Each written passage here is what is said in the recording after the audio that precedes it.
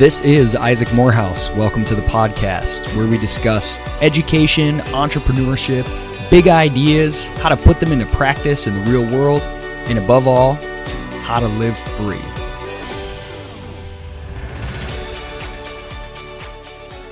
All right, today I am joined by Taylor Foreman. Taylor is a current Praxis participant in the Praxis program that I've mentioned on here before. You can find more about it at discoverpraxis.com. Taylor is, through the program, working with a startup in the health industry, kind of health tech, if I remember correctly. He's doing sales, traveling all over for them. He is a philosopher, he's a writer, and he's an aspiring entrepreneur. Taylor, is that an accurate description? How would you describe yourself? That would be me when I'm feeling good about myself. So yeah. What would you call yourself on an average day? Maybe just like an aspiring philosopher, just a bad philosopher. Well, see, that's always a question I have about being a philosopher. Like when can you call someone a philosopher? Where's the line? Yeah, I don't know. There's probably some interesting philosophy about that unfortunately I don't know about. We might have to do a show about that sometime. What counts? So you are living in Austin. You're traveling a lot for your business partner, Vital Interactive, and you're doing sales. Is that right? It's Vital Interaction. Yeah. I'm sorry, Vital Interaction. No problem. Yeah, it's kind of like my proper title is lead generation specialist. So that means I go out and I try to get people interested in setting up a meeting with one of our salesmen proper. But it's cool because I get to work on it's interesting going into a bunch of different practices and saying my bit and trying to figure out the best way to say it and watching people's reaction. It's like this experiment I get to perform because you see that like this sentence or whatever it might be causes this reaction almost like 95% of the time. And I find that interesting. I've never had an opportunity to do something like that before. If you have the mental stamina for sales, especially sort of cold type sales, if you can handle the level of, getting ignored and rejected, but mostly ignored and the ups and downs that come with it, it is such a fascinating experience of like sort of getting an understanding of people's psychology, of your own. You realize how much we take for granted the human ability to translate ideas and feelings into words, and you realize how hard that actually is if you don't already have a whole bunch of shared knowledge and assumptions. I don't know. I've always found it to be a really kind of rewarding if you can treat it as a game and not get too down about the challenges. So do you watch the scene from Glengarry Glen Ross every day to pump yourself up with Alec Baldwin? No, I don't even know what that is. Come on, you don't know Always Be Closing?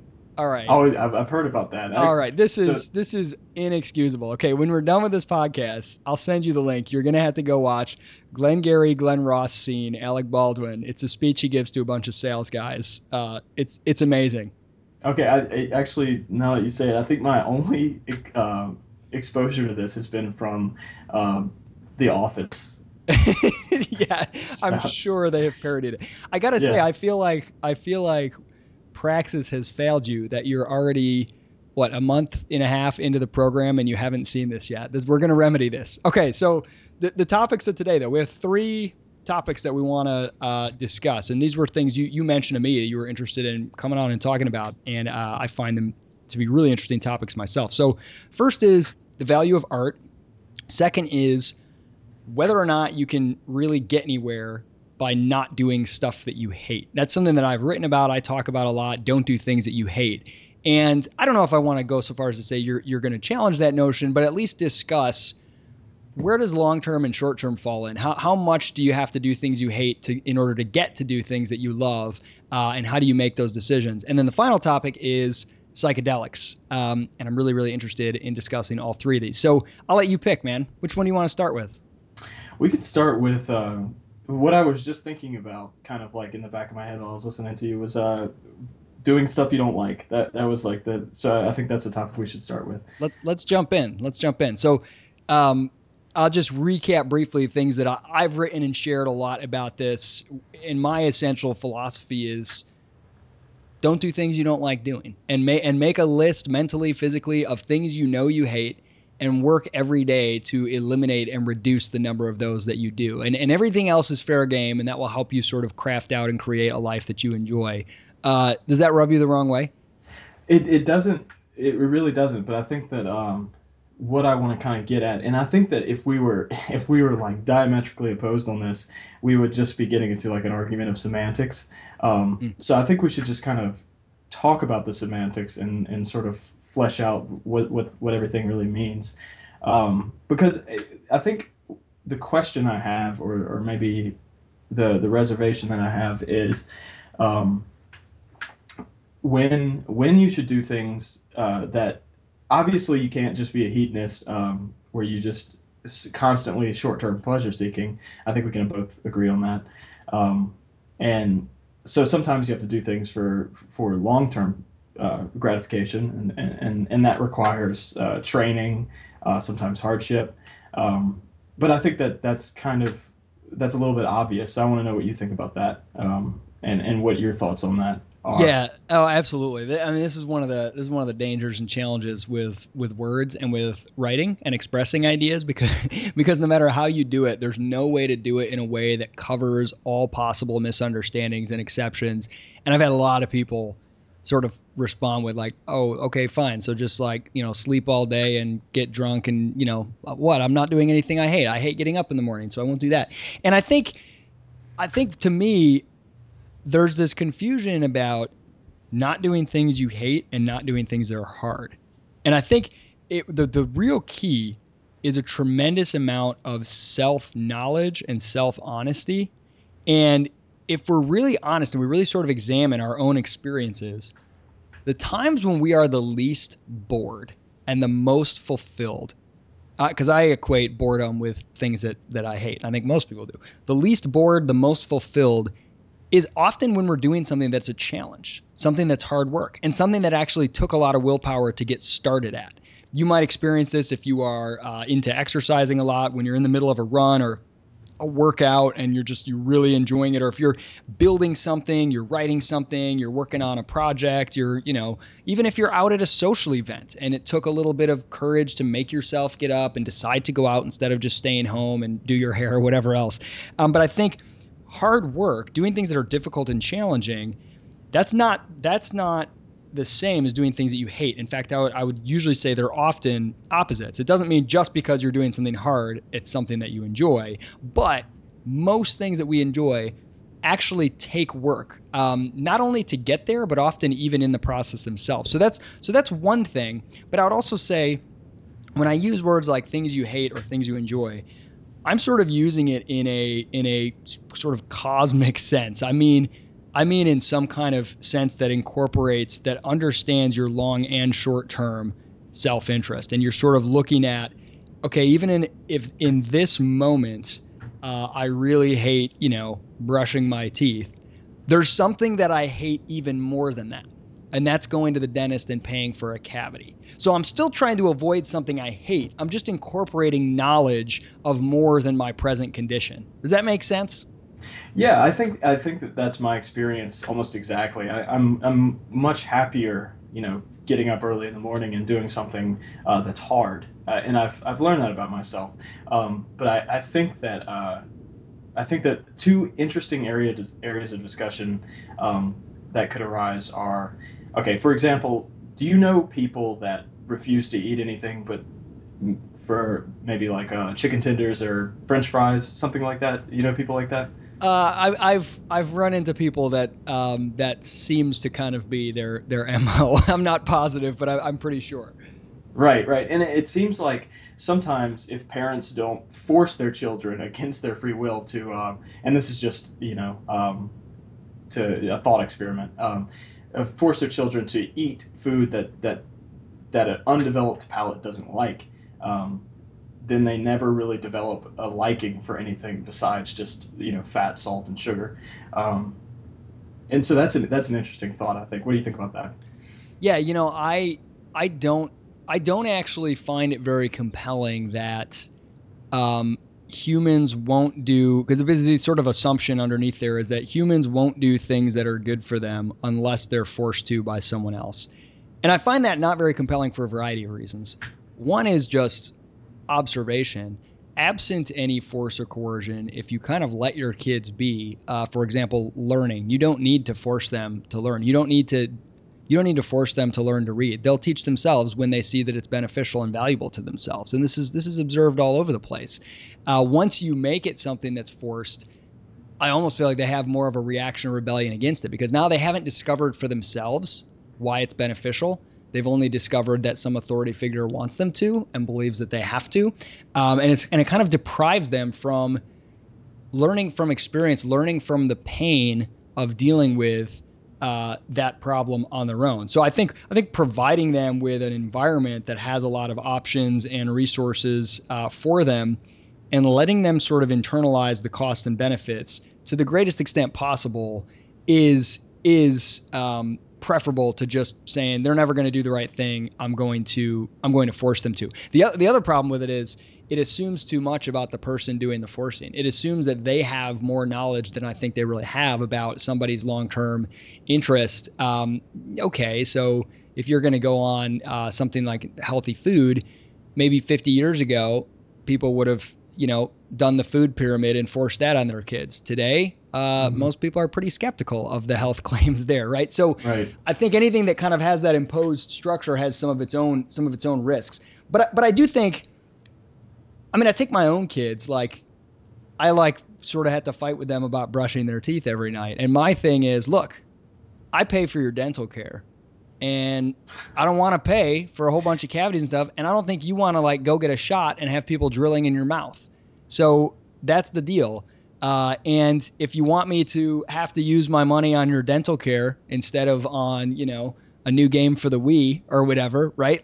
That's not a very good trade-off for any of us. And even though sometimes with my kids when they're young, I kind of have to just, say, all right, open your mouth, I'm going to brush your teeth. You have no choice or whatever. For the most part, if you at least attempt to use negotiation and reason as much as possible and make it about trade-offs and costs and benefits, I don't know. I think that's preferable. But I want to ask you a question. So give me an example. Do you have times where you believe that you have to keep doing something that you hate doing, or you were forced to, and you think that was a better outcome, that produced a better outcome for you? Yeah, actually, but I'm a little skeptical about why exactly, because I agree with you. I agree with you about what you said, and I think you said it well. But I there's a few times in my life. For instance, I hated Boy Scouts growing up, and I was forced to do Boy Scouts, and I would do these hikes and camping, and I absolutely hated it, and I never wanted to do it. And I finally was given the opportunity to quit, and I did. And then later I rejoined on my own free will and started to enjoy it. Now I enjoy camping and things like that. But I think the thing about it is that the things that I really hated doing, I seem to have gained something from. But my instinct on it is probably more in line with you, is that, as humans, we kind of have an ability to make the best of whatever's happening to us. So if you have to sort of look back and rationalize being forced to do something, as long as it's not, doesn't damage you for life, I think that you tend to sort of say, well, that was worth it if you're sort of an optimistic person, which I kind of consider myself to be. Yeah, it's hard I face this as a parent all the time. Oh, sorry, did I cut you off? No, that was I was gonna just ramble. Go ahead. Now I'll ramble. No, but because I want to get your take on this too, because okay, I have children. You don't. Do you plan to have children someday? Yeah. Would you like to? Okay. So this is something you can consider and give me your thoughts on. Because I think you can never know. We're not able to sort of prove or disprove a counterfactual, right? So my mom made me take piano lessons for a certain number of years, and it's easy to point to the ways that I benefited from that. Even though I didn't enjoy it, and as soon as she let me quit, I quit. And like you, then I returned on my own free will to piano and enjoyed it. It's easy to say, okay, but I benefited. But, who knows what would have happened if I hadn't been forced to? Maybe I would have benefited in some other way. Like I could foresee, well, what if my mom forced me to take fencing classes my entire life and I hated it? And by the end of it, I could say, here are 5 ways that I benefited from fencing classes. Well, yeah, I could have benefited from whatever else I was doing too, right? So it's hard to know, but with your own kids, it's, you'll see sometimes, and again, you can't ever know someone else's level of happiness, I guess, but you'll see, I was watching a football game and I don't remember who it was, but there was a quarterback and he was in an interview and he said, yeah, growing up, I really wanted to downhill ski and do this, but I never could because my dad would get me up at like 5:30 every morning and take me out to throw the football. And he kind of had this like glazed over look in his eyes. And he's like, but, I'm glad that's what got me here today. But it almost was like, this guy had no childhood. Right. Okay, so you can say, oh, yeah, life's real tough. Now he's making millions and he's playing a sport and he'll get to retire when he's 40 and he'll be set for life.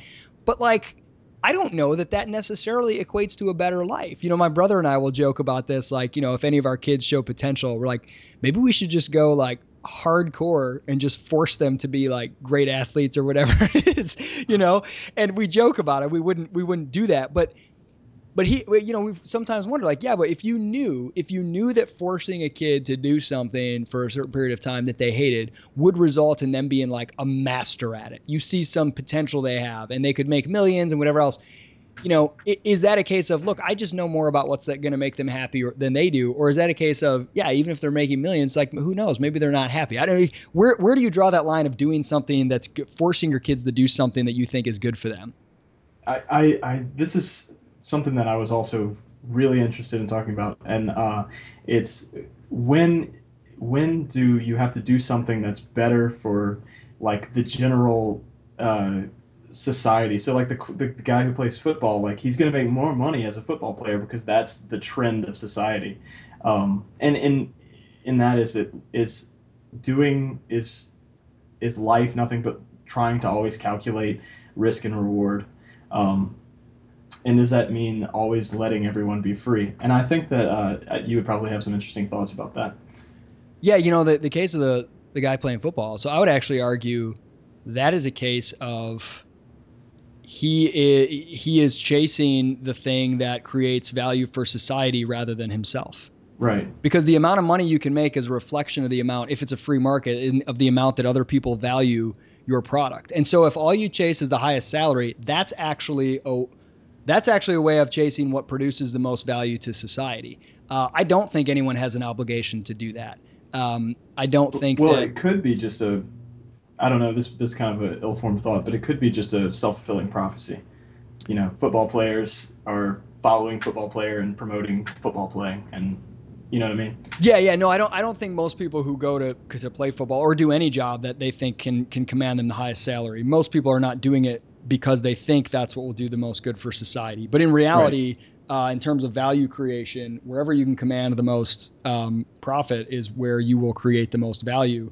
But I think I don't think that an individual owes anything to society. Society is an entity that it can't. It's a concept. It can't act. It can't. It bears no responsibility. It has no obligations, and therefore I don't think any individuals have obligations to it. What would you say on that? Well, I think we could go at length about that, but I think we could go for like an edge case. And let's make it personal. Let's make it personal. Yeah. Okay. So like, what if you owe something to society? I think that I do. But I think that it's sort of an abstraction that I keep for myself. And I don't necessarily think that everyone ought to go out and do exactly the way I would want to do them. How does that play out for you? Like, so you have a feeling that, what does it mean to you to feel that you owe something to society, I guess? I think that creating value in unexpected ways is a way of benefiting society.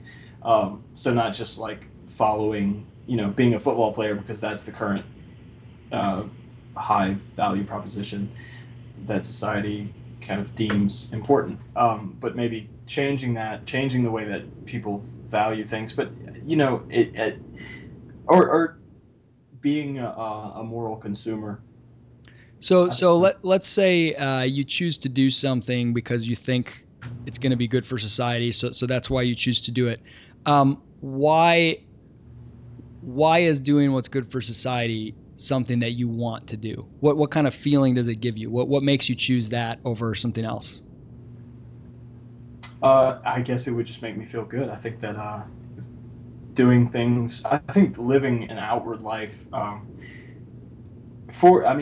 obviously it all kind of comes back to how it makes you feel, but I think that it's empirically proved, maybe not empirically, but you could show that people are generally happier and more fulfilled when they focus on their energy on trying to create value for other people or make other people's lives better, easier, or Yeah. So see, that comes back to my whole point about the self-knowledge. So what we're really saying is self-interest, properly understood, right? Properly understood is what drives your actions, and it's in our self-interest, properly understood. We feel better when we're doing things that benefit other people, that create value for other people, and whether that's something sort of traditionally labeled selfless, like taking a low-paying job to go work at a soup kitchen or something like that, or whether it's something that's not labeled that way. At the end of the day, it's about our own self-interest. But when we really understand our self-interest, we start to discover weird things, like most of the time we actually feel better when we're making other people feel better as well. Yeah, I totally agree with that. I think that people who, I don't want to make it personal like that, but I think that there's a misunderstanding. There's some real jerks out there. I'm not going to name names. Yeah. I think that you're absolutely right. Self-interest, properly understood, leads to a better and more unified, if you want to call it society, that's fine. But I think that people will live their entire lives without their self-interest understood. And I think that if we improperly, you try to avoid these pretentious unifying pronouns. People will be immoral capitalists, I think, in my personal opinion. They'll act against their better self-interest their entire lives. They'll end their lives being very unhappy, but in order to justify what they've done, they'll glamorize it, and then other people will do the same thing, and then people do it, endlessly, because everybody's trying to justify the way that they're currently living their life. So I think it's definitely important to, however you want to call it, society, to make sure that we're definitely trying to be philosophical people, trying to understand our self-interest better, and also trying to go against the grain of society at large in certain aspects where people are making it seem like poor choices are actually the good ones, just like in sort of like a retrospective sort of justification. Yeah, I actually think that one of the areas where there's the biggest problem is anything deemed altruistic or charitable or a lot of nonprofit and government programs. I actually find my belief is that many of those are the most sort of short-term self-interested, the most disconnected with the concept of sort of long-term self-interest, and there's the most dishonesty involved, lack of awareness of one's own sort of purposes and motives, and lack of transparency about that, in that as long as you can say it's a nonprofit or it's something done for the good of others, whether it actually results in that and whether that's why you're actually doing it, you get social points for it. So you get a whole bunch of psychic benefit. And so it incentivizes people to do a whole lot of signaling, where they're just signaling, hey, like me because I do good things, and that person is bad because they do bad things. And anytime it's obvious that something is in someone's self-interest, we sort of look down on it.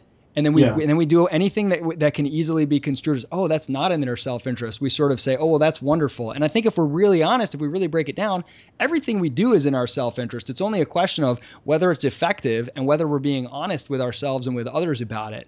I I don't know.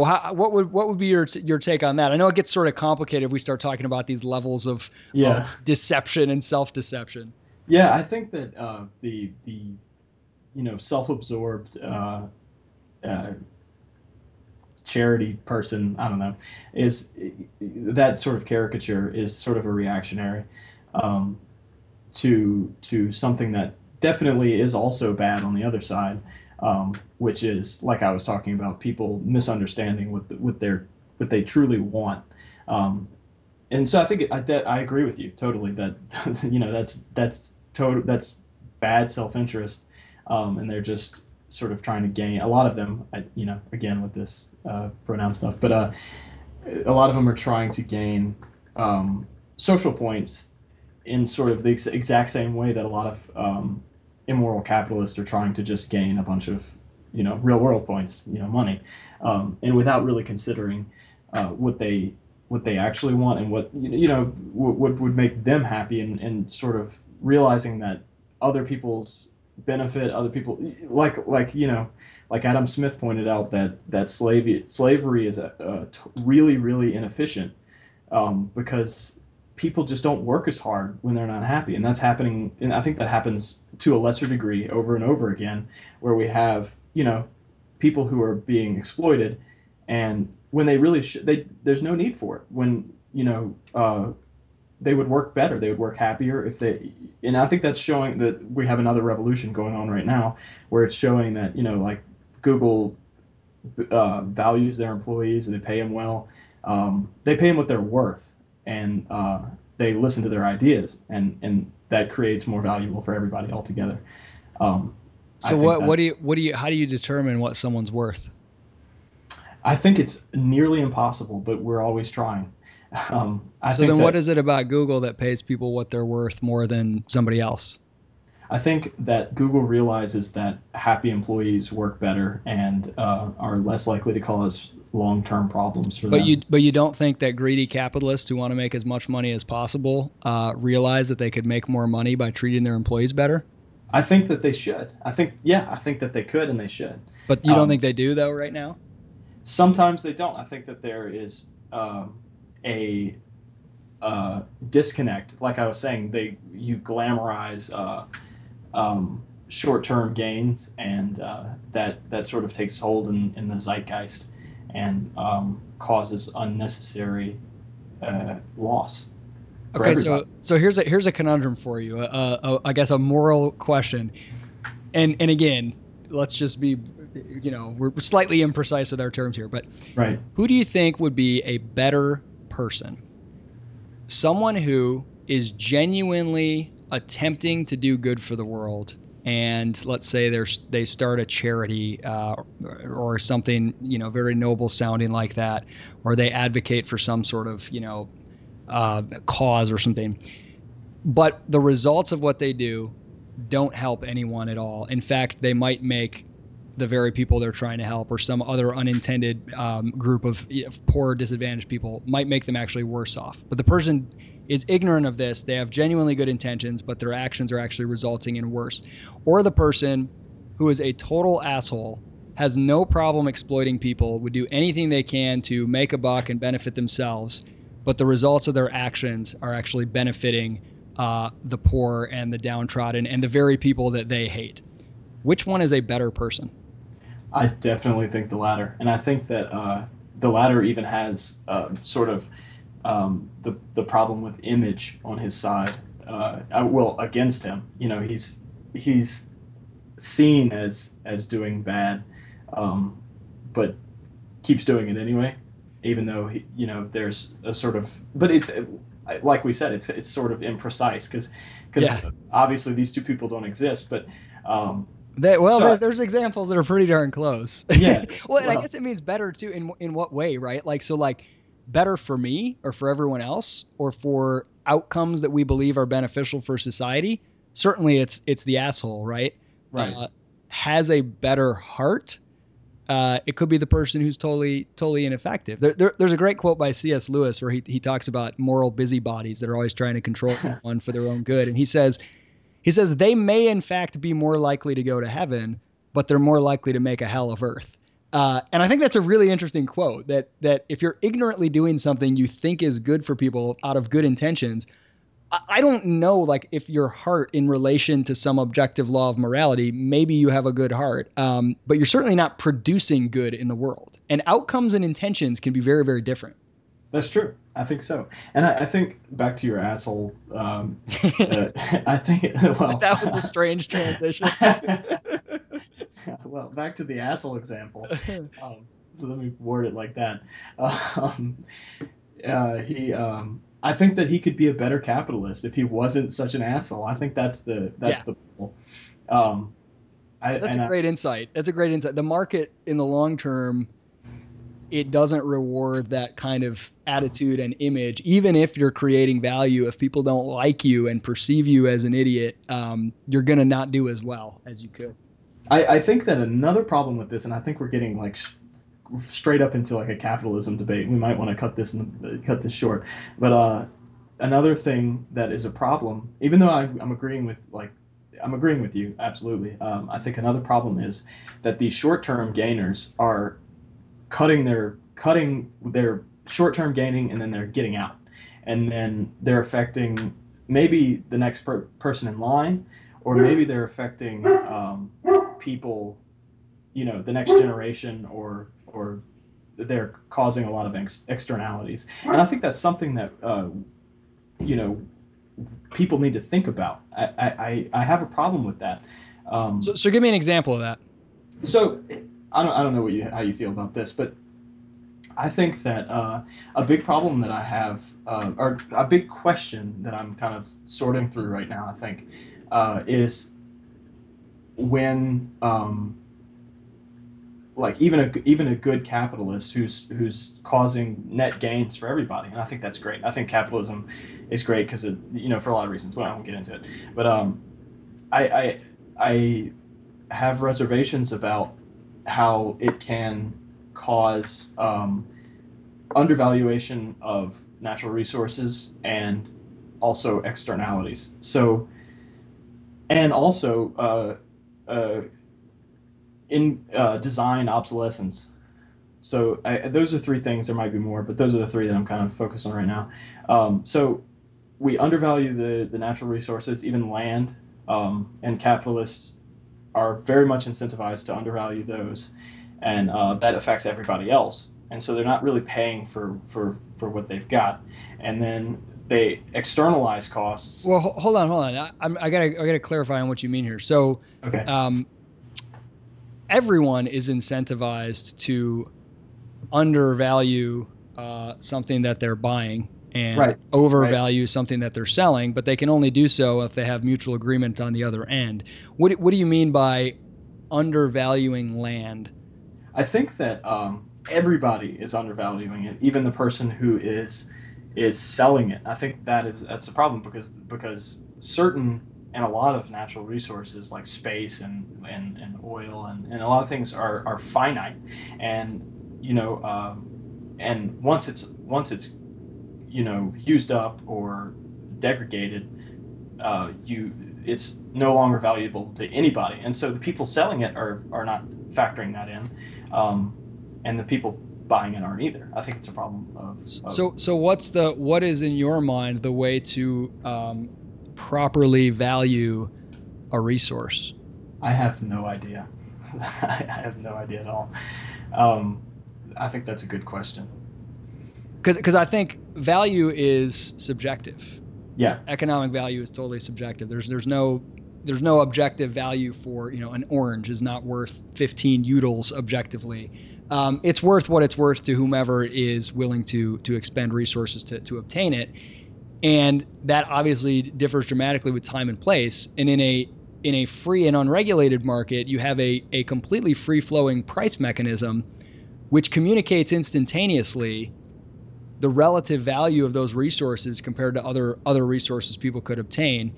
And that has an ability, and this is where speculators serve such a vital role, where futures, and you can say, okay, those people, because if you're right, if land is currently undervalued, there's a ton of money to be made right now in the speculation game to say, I can foresee down the road land will get more scarce and people aren't valuing it high enough now.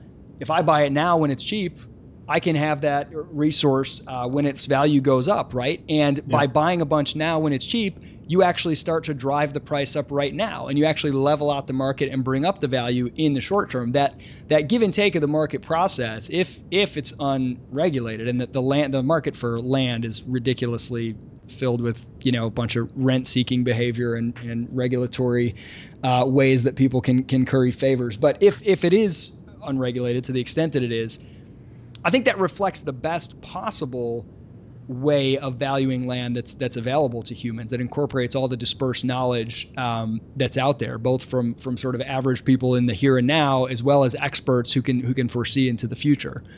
Would you disagree with that? No, but with a small caveat, and you might have the answer there. That's very interesting to me. But the small caveat that I have is that once land has been, once finite natural resources have been undervalued and exploited, it's too late to value them properly because they're gone. And that's true of any resource. Yeah. So the incentive is always there, again, if it's undervalued, to make money by buying it, preserving it, and then selling it when all of the other pieces have been destroyed and you've got the one that's value is way up, and more people start doing that. That's what levels out. That's what levels out the market and communicates. I mean, prices are an incentive wrapped in information, and I think that is the best means available to humankind to properly allocate resources among diverse competing desires. Okay, so we went on a huge deviation on markets. We did, which I actually like. We're gonna have to. We might continue this another time, but I want to hit on let's do this rapid fire, and maybe this isn't fair to the two other topics that we got, but hey, we'll go for it anyway. Give me your quick rundown on the value of art, and maybe this relates to some of the things we've already discussed, maybe not. The value of art. What that was one of the topics you mentioned to me. Give me your take. Okay, I think the value of art is sort of like it balances people out. When you see art and you like it, I think it it speaks to something that maybe you're not totally and you don't have as much as you would like to. So art that has serenity can be good to people living in big cities. Sort of balances out who they are.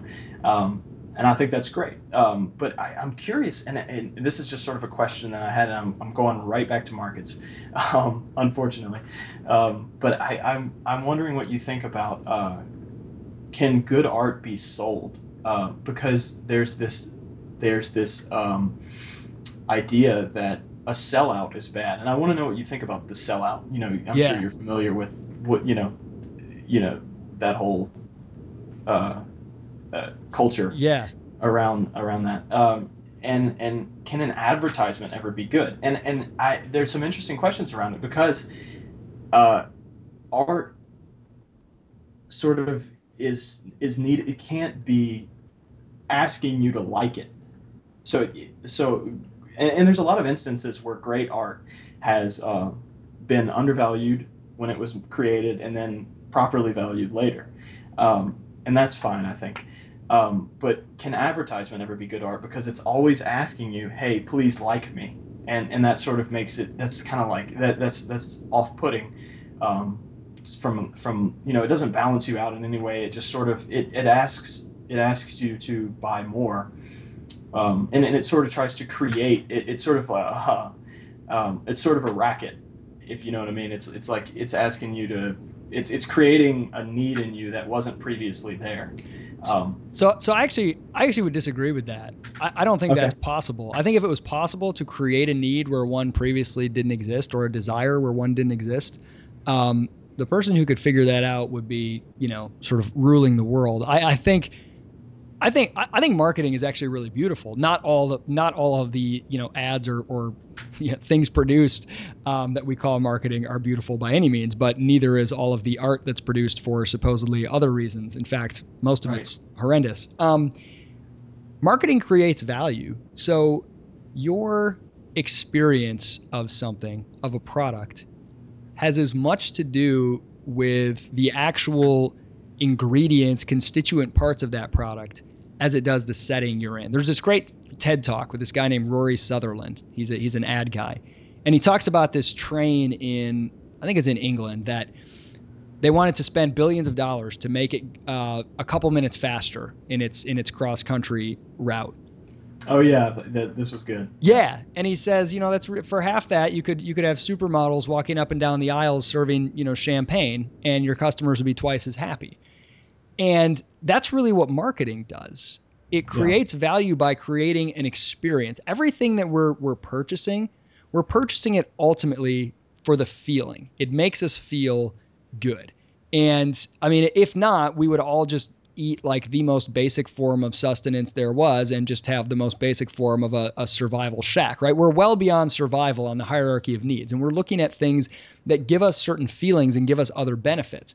And the marketing that's wrapped around them is a big part of that. It creates that feeling. When you buy a truck, your enjoyment of it, the pleasure, the utility that truck brings you is enhanced every time you see a commercial with your truck driving through the mud.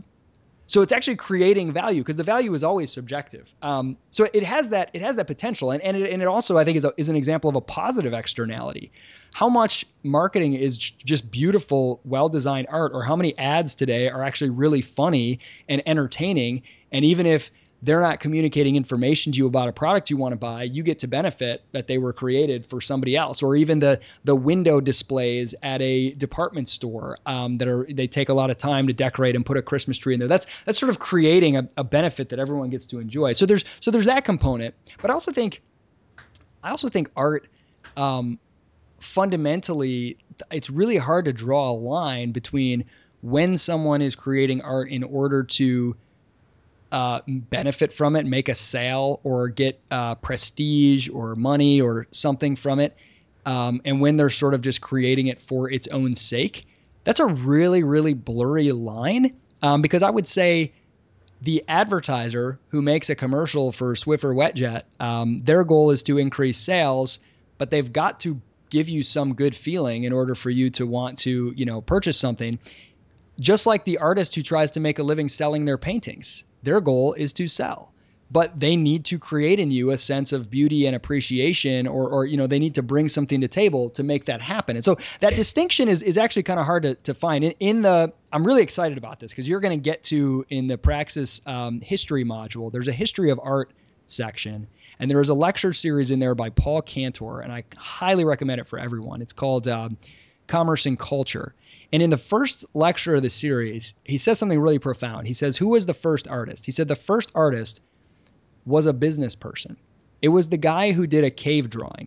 He said, think about this. You're in a subsistence village, and you've got to go out and hunt the mastodon or whatever it is for in a very, very high-risk activity in order to survive.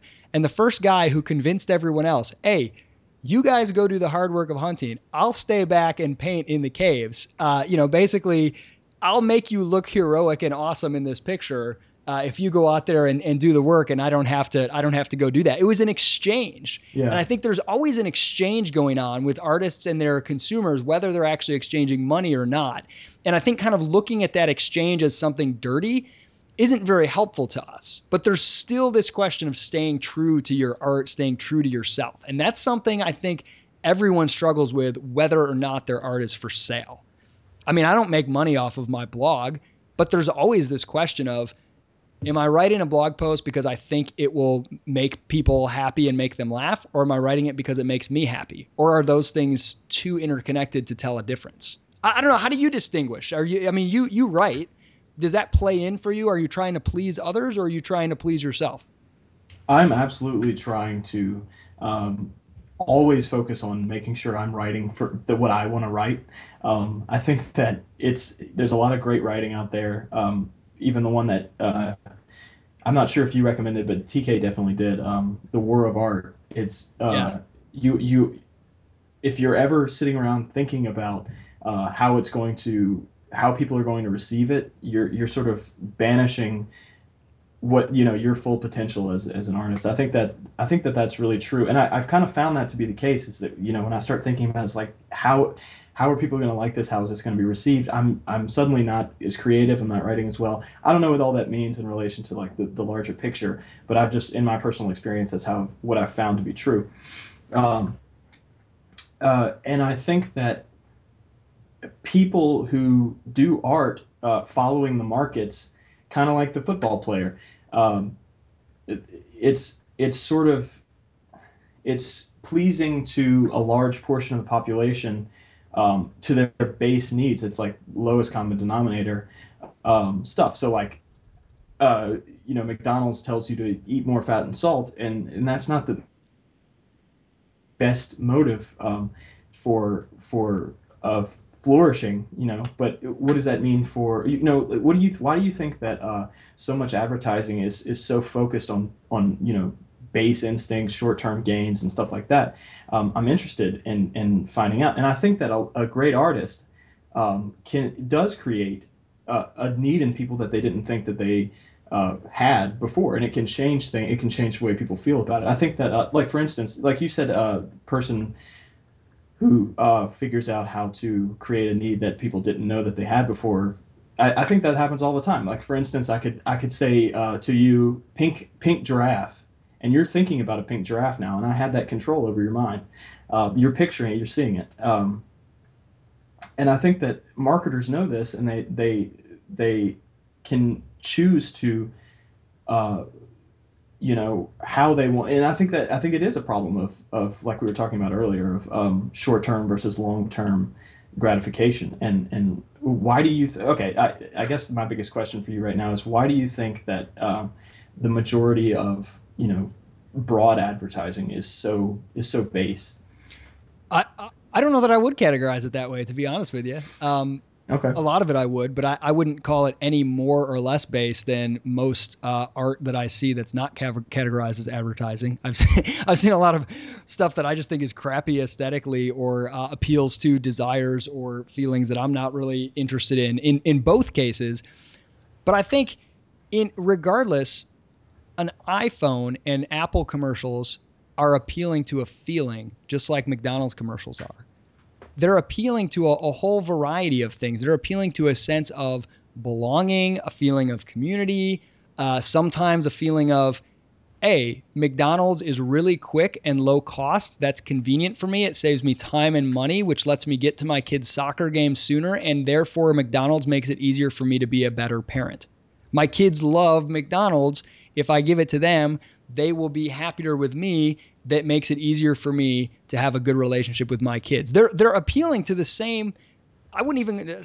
Sometimes they might be base, but rarely can a company succeed by appealing to like hunger, shelter. I think sex is maybe the one exception to that, which seems to do a pretty good job of selling it regardless of the product. But I think they're all appealing to that feeling. And in terms of the selling out idea, I have an article called "Doing Work You Love and Being Happy Are Not Necessarily the Same Thing." Right. And this is something that I'm really interested in exploring, because I genuinely know people, Taylor, who they would tell me, I don't love to write. I write for money. I've learned to be good at it. I write whatever will get me paid. And that enables me to have a life that I absolutely love. And they are completely content with that. Or I write headlines that are clickbaity to get the clicks, because that gets me whatever, and that enables me to do the things that I love. And they are totally at peace with that. That's who they are. They're honest about it, and they're happy. I also know people who write to purely write for money or for whatever they think is going to get them, and they're totally unhappy, and they feel torn, and they feel like they're not being true to themselves. And I know the opposite. I know people who are like, I will never write things that just to be popular or to make money, and they're bitter all day that they're poor. And they're not happy about that decision. So they want to be the type of person who would never consider the values of the marketplace, because that sounds like somebody they wish they would like to be. But in reality, they're not happy being that person, and vice versa. I know people who can be happy being that person. And so there's sort of a quadrant of sort of 4 different categories. So I think any of those are possible. I don't think it's anything about the market or about the exchange of money. that causes any of these problems. I think it's all about the individual artist and creator and their own level of self-knowledge with what's really going to bring them the most fulfillment. I mean, I know for me, I love music. The way that I love music is a way that I couldn't maintain if I tried to be a professional musician. If I connected my love of music with my need to make money, I think it would ruin both of them for me. It's one of those things where I don't feel that way with my passion for entrepreneurship and education. I feel like those marry very well with my sort of my work, my vocation. So I think it mostly resides in the individual artist. I agree. I another thing about music that I wanted to talk about was since you mentioned it, I listen to music that would be total, like the motives behind it and the way it makes me feel would be really, really destructive if I carried that out in my daily life. That's interesting. Like one of my favorite types of feelings that I get from music, which is a totally negative sort of emotion, if you carry it out all the time, is righteous indignation. I'm constantly enjoying listening to music that makes me feel like I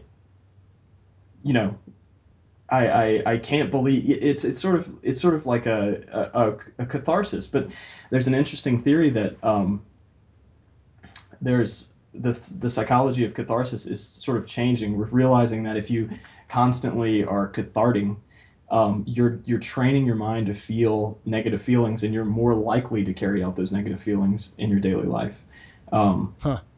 So do you think that that's valuable art? And I'm very likely to buy it. I or listen to it on Spotify and give them, a very tiny fraction of money. Man, that's an interesting. Well, I mean, how do you balance that for yourself? Do you ever find that if you consume that too much, it starts to affect you in a negative way? Do you have to draw some limit somewhere for yourself? I honestly don't know, because before I thought that catharsis was good, and I kind of was just shrug my shoulders and say whatever. That tends to be my default reaction to it, is like every once in a while you need to blow off some steam. Yeah, but there's a lot of new evidence that's sort of turning that's like Freudian psychology, and it's sort of turning that on its head, and you're sort of creating wires, to put it simply, in your mind to feel that more readily all the time. And so it's much better to distract yourself and think about something else instead of wallowing. Man, my gut reaction to that is like extreme skepticism. Like, I mean, I have to put a limit on it. So I actually have a thread on Voxer, my favorite app for communicating with a bunch of friends, and it's our catharsis thread, where like every once in a while we'll just get on there and just mock something or complain about something that's irritating us or whatever it is. And I love it. It's really valuable to me. But if I'm just like on there all day, then it becomes problematic. Like it's like a little release valve, a little outlet that lets me, maybe because I'm not a big enough person to just destroy those feelings altogether, I have to channel them somewhere, and this is the least damaging place to channel them. I don't know. That's really interesting. Maybe I'm kind of skeptical about the whole thing too. Maybe that you're able to kind of compartmentalize, and you only draw upon that connection that you've made in that certain setting, and that setting is sort of, Yeah, that's a good point. That's a good point. And if I almost feel like it's the old adage, you're the sum of the 5 people you spend the most time around. Yeah. And if you have a friend who's like hilariously sarcastic and very cynical about everything, if you spend a lot of time with people like that, it's always enjoyable, but you can sometimes feel like, man, I'm starting to lose my optimism, and I like that about myself. I gotta be careful here. Yeah, that's very, very interesting. Okay, so we've gone for a long time, and I know we got to wrap up. We're gonna have to just do like, give me like 3 minutes on psychedelics. Okay. What is the value of psychedelics, and who should explore psychedelics? I think that if you feel, I don't know, I don't want to go out and give recommendations and be responsible for that. Yes, the Isaac Morehouse podcast is not recommending anything specifically. This is purely our own conversational exploration. But if I was having a personal conversation with a friend, and I don't know if this helps the recommendation at all, but if I were talking to a friend, I would say if you feel like you're ready, you should definitely try it, because I've had one experience. I'm not very big on drugs or escapism. So you're very new to this. What led you to try this psychedelic experience? What led you to say I'm willing to do this? It was actually influences, indirect influences. My very good friend listens to a lot of podcasts about UFC fighter. I don't actually even know his name, which is Joe Rogan. No, it's not Joe Rogan. It's somebody who. I know he's not a fighter, but he's a. Oh, I think I know who you're talking about, but I'm losing the name too. Yeah, well, he does it once every 6 months or so, and he really recommends, because of course I did a lot of research on this and just kind of looked into what people were saying about it, and I think that before there's certain drugs that used to be really prevalent in society, and they used to be a huge part of the way that people's minds functioned, and I think that we've sort of lost that, and I think that there's a part of our brains that sort of desires sort of the grand spiritual experience, and I think that religions, almost all of them, used to use drugs to sort of induce that sort of grand spiritual experience. And so, I mean, the experience for me was one of the most important experiences in my life. I wouldn't want to do it all the time, because I think what it does for me is you take everything that you're subconsciously conflicted about from living in the real world day to day, and it brings it all out to the surface so you can sort through it. And if you did it all the time, you would sort of retract from the real world, and I think that would be negative. What substance did you use? It was psilocybin. Okay. And I always hear that set and setting are very important. What was the context in which this happened? The friend I've mentioned, him and my girlfriend drove to Austin, which is 6 hours from where we lived at the time, and we did an Airbnb, got a whole house next to the lake. I think is it Lake Travis? I don't know. It was right next to it. We had the whole house for a few days, and it was like this old rundown house with all this spiritual iconography everywhere, and very strange colors and paintings everywhere, and it was honestly a perfect place to do it. And I just had, we all had very profound experiences, and when we're feeling anxious, I talk to them about it all the time. A lot of times when we're feeling anxious or conflicted about where we're going and how we're moving forward, that's sort of like a touchstone. A place, touchstone. That's good. For us to sort of look at and gain perspective about it. I think in a lot of ways, subtle and overt, as in this experience, it's important to gain sort of a broader perspective. Is there any sort of one takeaway or lesson from that experience, or is it so much that you're still sort of processing it? I am processing it, and I think the reason that it's not well known to a lot of people is because it is definitely beyond your ability to verbally express it. It's because it puts a lot of imagery for me at least, it put a lot of imagery to my personality and my qualms, and it helped me to visualize it even now, and sort of see how this reacts with this whenever I'm feeling this way, so that it never takes away the way that you're feeling. You're always going to be, if you're an anxious person, you're probably always going to have to deal with your anxiety. But it just gives you a great set of tools to help you deal with that, or deal with whatever you might be trying to get through. Taylor, I appreciate you taking the time to come on the podcast and all the topics that we covered. You got the wheels turning. There's many more conversations that could spin out of this. So thank you so much, and keep up the great work with Praxis. All right. Thank you for having me. You bet.